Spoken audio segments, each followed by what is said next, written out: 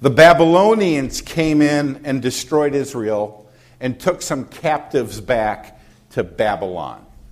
While the Israelites were in Babylonian captivity, world powers shifted and the Persians took over the world. So here's a map of the Middle East, little Israel right here. This is all Persian land. They conquered Egypt and the north of Africa and all of Greece and all of the Middle East as far as India. And the capital of Persia was this town right here, Susa. So this is where this takes place. Now, the story begins with the king of the world, Ahasuerus, who is great and wealthy, and he decides to have a 180-day festival where all of his nobles from all over the world come, and he shows off the glory and the splendor of his kingdom. And at the end of that 180-day period, he says, let's have a week of drinking. So they have a 7-day drink fest. And everybody is drunk, and at the end of it, he says, hey, let's bring out my beautiful wife for everybody to look at. All right?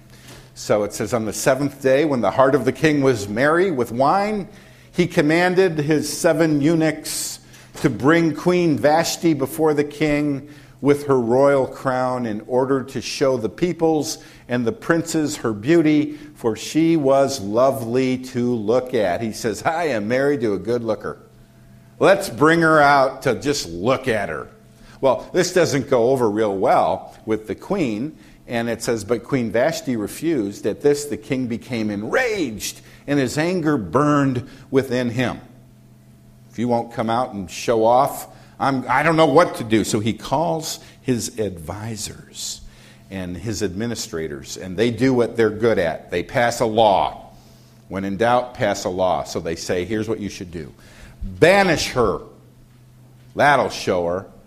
And then send a letter to the rest of the world telling the women to submit to the men. So here's what happened. He sent letters to all the royal provinces, to every province in its own script, and to every people in its own language, that every man be master in his own household. That'll fix them.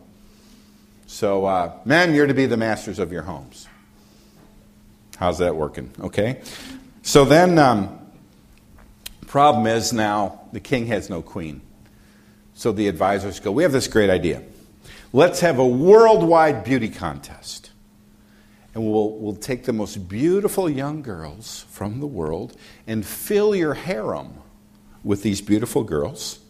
And you can take your time and get to know them and then pick a queen. And the king likes this idea, right? So they gather all these beautiful girls from all over the world, and there's one young lady named Esther. She is Jewish. She is being raised by her uncle Mordecai. And it says this: the young woman had a beautiful figure and was lovely to look at. This is just the king's type. Remember Vashti, lovely to look at now. So this is a beautiful young Jewish girl. Now, here's what they did. They gathered these ladies together, and it says, now when the turn came for each young woman to go into King Ahasuerus, after being 12 months under the regulations for women, since this was the regular period of their beautifying. Now look what they went through. 6 months with oil of myrrh and 6 months with spices and ointments for women. So ladies, there is your verse to tell your husband you need to join a spa. Right? A year of treatments. Okay. So here's what I want us to learn from Esther. Three qualities that we can learn from Esther, that we can actually all imitate. First of all, great quality of Esther is her contentment. What's contentment? Let me give you a definition of contentment. Contentment is trusting that whatever circumstance you find yourself in, that God is still in control. And therefore, you can spend your time discovering His mission for you rather than resisting and complaining. What's contentment? Contentment is saying, I'm in a bad situation, but I trust that God is still in control.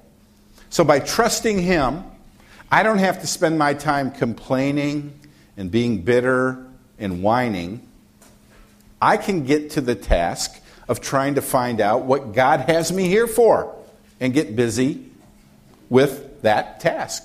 Right? It's basically believing Romans 8:28, and we know that for those who love God, all things work together for good, for those who are called according to His purpose. It's believing that's true even in your situation. That's what contentment is.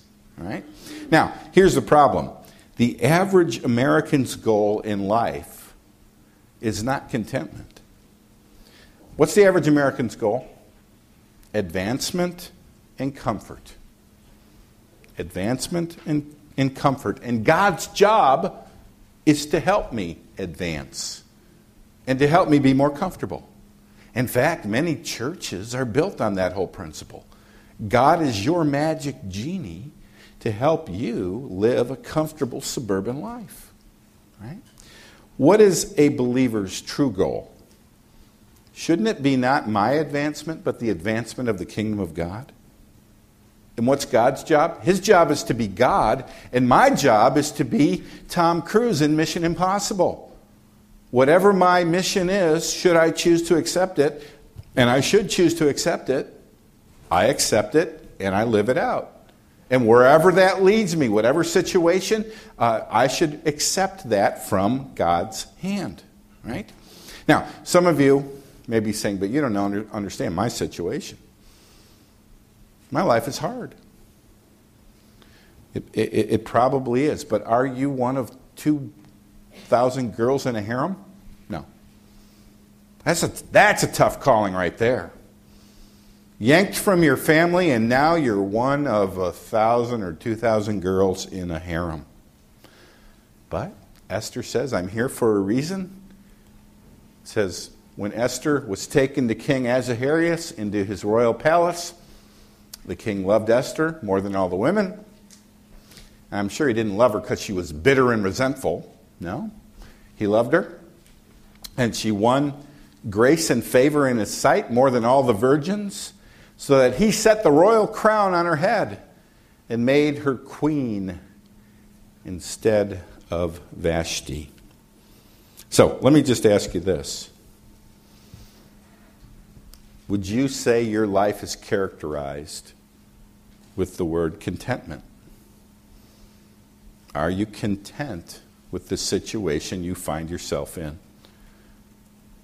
Or would you say, no, honestly, discontentment characterizes my life more? Right? One view says God must have made a mistake. The other view says, no, God is sovereign. He knows exactly what He's doing. One view says, the goal of my life is my comfort and my advancement. The other view says, no, the goal of life is the advancement of the kingdom of God. One view says, a beauty queen like me shouldn't have to go through this. The other view says, whatever beauty I have, or brains, or money, or influence, is all to be used for the kingdom of God. Contentment. Right? Number 2, second quality. Courage.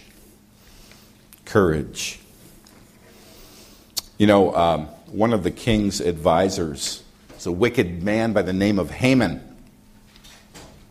And Haman loved his power. Whenever he would leave the palace, he required the people in the streets of Susa to bow to him, and he loved the power.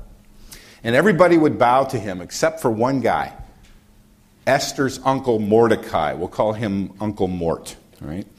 Uncle Mort will not bow to anybody, and Haman becomes enraged. So here's what he does. He says, that Mordecai, he's a Jew. I hate those Jews. And he writes up a decree for the king to sign that all the Jews in the world would be slaughtered. This was the first Hitler. All right? And I don't know, maybe the king was drunk or maybe he was tricked, but he signs the decree. So now on a certain date, it is set that all the Jews in the world will be destroyed. Well, word gets to Mordecai that this has happened, and he is mortified. We have a mortified Mordecai, right? So he stands outside the palace and he talks to one of the servants and he says, get this message to Esther. And here's the message that he sends to Esther. He says, do not think to yourself that in the king's palace you will escape any more than the other Jews. For if you keep silent at this time, relief and deliverance will rise for the Jews from another place, but you and your father's house will perish. And who knows whether you have not come to this kingdom for such a time as this.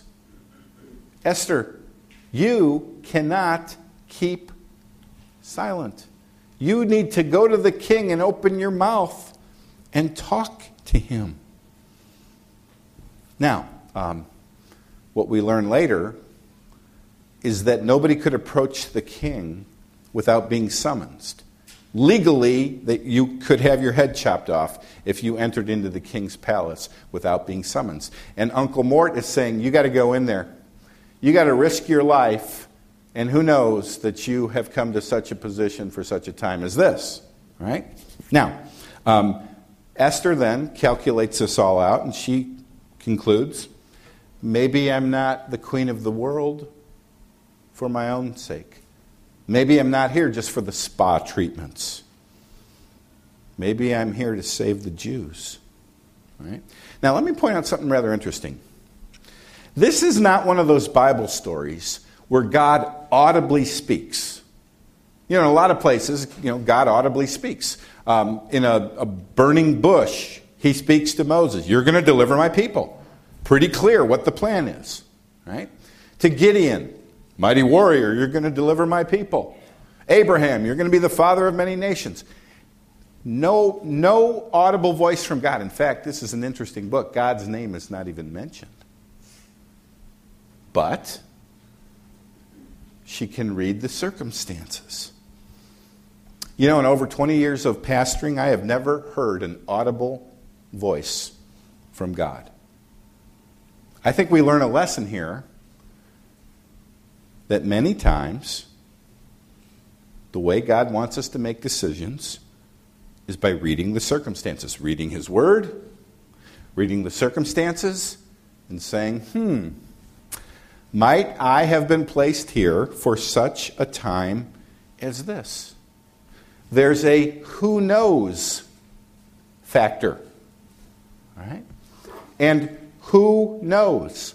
Who knows whether you have not come to the kingdom for such a time as this? I think one reason that drives people to always be saying, God spoke to me, God told me. You say, did He audibly speak to you? No. Well, how did He speak to you? Well, I just know it. And we want to convince ourselves that it's absolutely God's will. So we convince ourselves that it's God who's absolutely spoken to us. And I want to say, you know what? A lot of times there's a who knows factor. You see, we so want to eliminate risk that we'll go so far as to blame it on God. Now, I think reading the circumstances, God would be leading her to approach the king.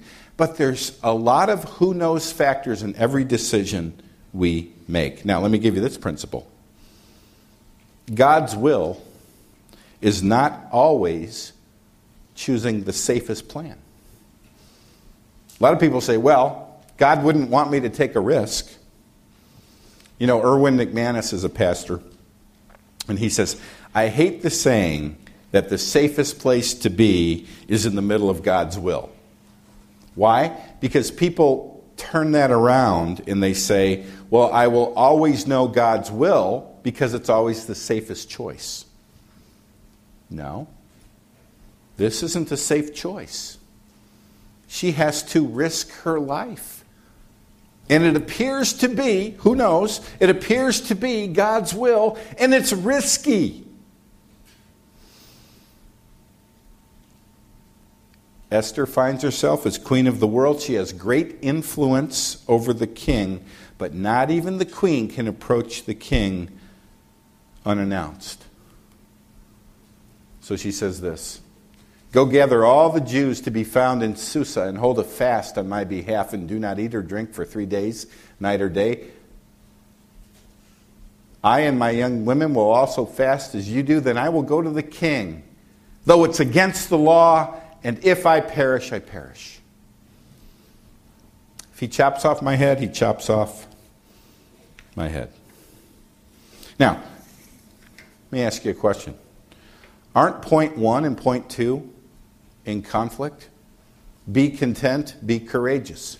Be content with your life situation, be willing to die. Aren't these in conflict? No. Why? Because contentment is not laziness. Right? Contentment is not laziness. Laziness says, well, this is my lot in life. I'll just play it safe and get through. I'll endure.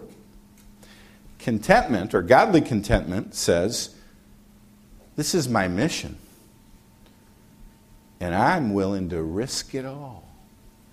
Or maybe, better phrase, leverage it all for the advancement of the kingdom of God. Right? When's the last time you took a major risk for the advancement of the kingdom of God? When's the last time you risked your job, a relationship with someone in your family, a relationship with a friend of yours, for the sake of the gospel? Another question. How are you training your children? Are you training them to be safe, prosperous, comfortable suburbanites? Is that the highest value? Or to be risk takers for the sake of the gospel? You say, well, how do I train them? What's the curriculum?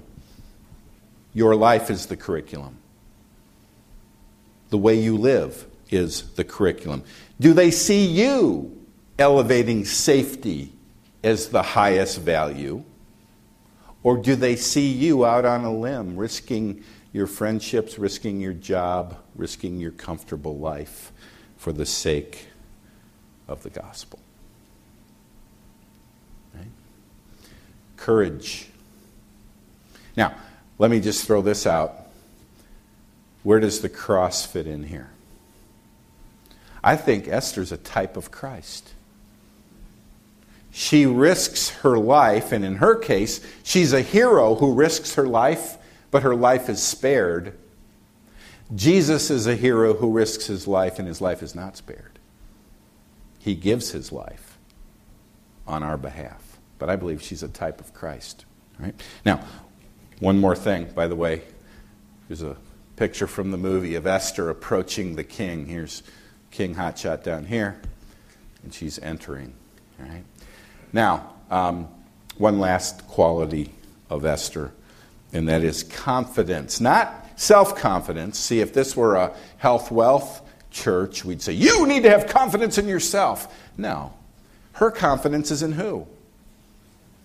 God. Hello? God, right? So, let's go back to Mordecai. He says, do not think to yourself that in the king's palace you will escape any more than all the other Jews. For if you keep silent, now if we were to stop right there and not look at the rest, for if you keep silent, you might think it would say, all the Jews will die. There's no hope. You're our only hope. Does Mordecai say that? No. He says, for if you keep silent at this time, relief and deliverance will rise for the Jews from another place. God's not going to let his people die. So if you say no, don't worry, God's got it covered, all right? But you and your father's house will perish, and who knows whether you have not come to the kingdom for such a time as this, right? She looks at the situation, she says, yeah, God has promised that he will preserve his people. The only question is, do I want to get in on the victory party or not? Do I want to be part of the celebration or not?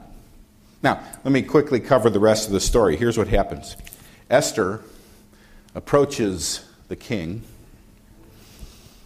and he extends his scepter.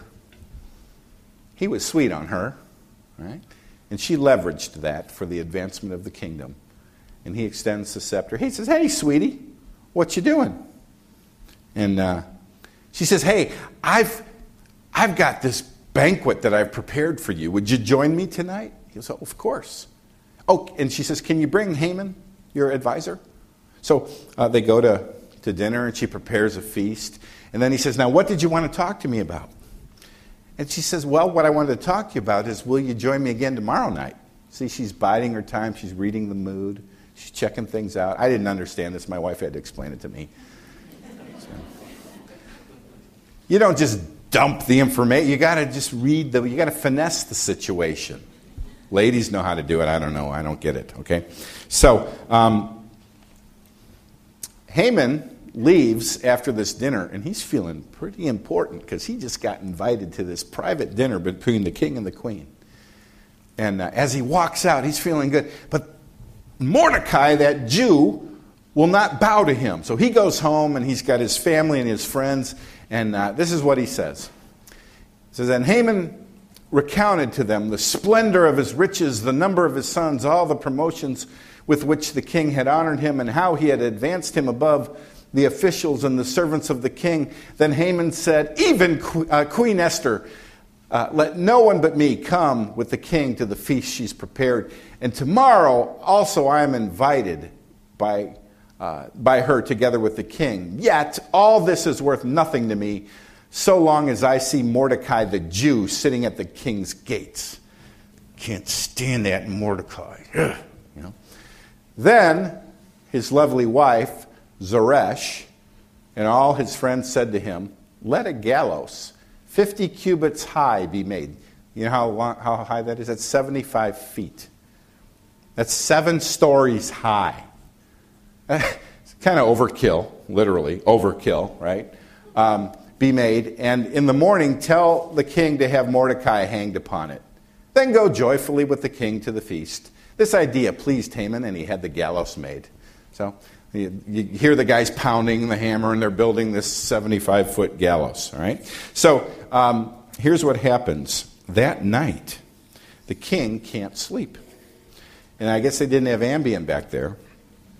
So he says, bring in one of the law books and just read it to me. Read some things. So somebody comes in and starts reading some things that had happened in the court, and he discovers that there was a plot to take his life a while back. Yet somebody exposed it, and the person who reported it was Mordecai, Uncle Morty. And the king says, well, Mordecai saved my life. I'm going to honor him tomorrow. So the next morning, he's walking around thinking, how do I honor Mordecai? How do I honor Mordecai? And just then, evil Haman comes in. By the way, when the Jews, once a year during Purim, they read this story, and the kids, whenever they mention Haman's name, they're given noisemakers, and they make noise to sound out, to cover up the name of Haman, because he's so evil, right? So Haman walks in, and it says, so Haman came in, and the king said to him, what should be done to the man whom the king delights to honor? And Haman said to himself, whom would the king delight to honor more than me? So he thinks the king is saying, how can I honor you? Because who else would want to be, he would want to honor more than me.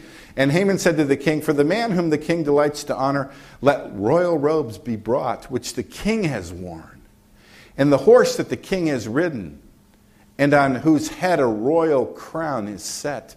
And let the robes and the horse be handed over to one of the king's most noble officials. Let them dress the man whom the king delights to honor, and let them lead him on the horse through the square of the city, proclaiming before him, thus shall it be done to the man whom the king delights to honor. There's your plan, king. And the king says, great, go get Mordecai the Jew, and you lead him around on a horse.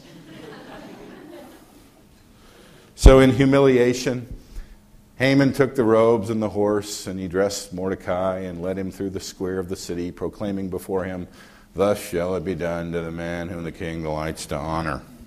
Well, that's the beginning of his downfall. That night, at dinner, the queen says, I got to tell you something, king. There's a plot afoot to kill all of my people. The king says, what? Who is behind this? And she says, Haman. He becomes furious, and he hangs him on the 75-foot gallows. Isn't that a beautiful story? Okay. Now, the way the story ends is this. In Persia, if a king passes a decree, it can't be undone. But you can pass another decree to offset the first decree. So the Jews are still going to be slaughtered on a certain day, but then he passes a decree that the Jews can defend themselves. And here's what happens. Now, the rest of the Jews who were in the king's province also gathered to defend their lives and got relief from their enemies and killed 75,000 of those who hated them, but they laid no hands on the plunder. So the Jews not only survive, but they thrive, right? And then what happens to Mordecai? Mordecai, the Jew, was second in rank to King Ahasuerus, and he was great amongst the Jews and popular with the multitude of his brothers, for he sought the welfare of his people and spoke peace to all his people. Now, in conclusion, what is this saying? Is this saying, take a risk and you'll always win? Take a risk for the kingdom and you'll always win? No. She knew she could die. Sometimes you do get fired. Sometimes you do get killed for the sake of the kingdom. But here's what this is saying. So what? In the end, you do win. In the end, you do end up in the kingdom of God. To live is Christ, to die is gain. You're too narrow focused on the here and now. Expand your view of the glory of martyrdom, the glory of persecution for the advancement of the kingdom of God. So, here's the choice, and this isn't just for the moms, it's for mom and dad. Is your choice to live for safety and comfort and to teach your kids that that's the highest value? Or is your choice to live like Esther and to teach your kids to live like Esther? And if you perish, oh well, you perish, because to live is Christ and to die is gain. Let's pray. Father, thank you for this godly woman, this godly example. And Lord, we fail. We fail in courage. We fail in contentment. We fail in trusting you. But that's why Christ died, and we can brush ourselves off and start again. And Lord, I pray that we would have this eternal perspective that we see in Esther. And may we live in such a way that says, if I perish, I perish. But I'm on mission from God. We pray that you would give us the courage and the knowledge and the wisdom of how to live that way. And we pray it in Jesus' name. Amen.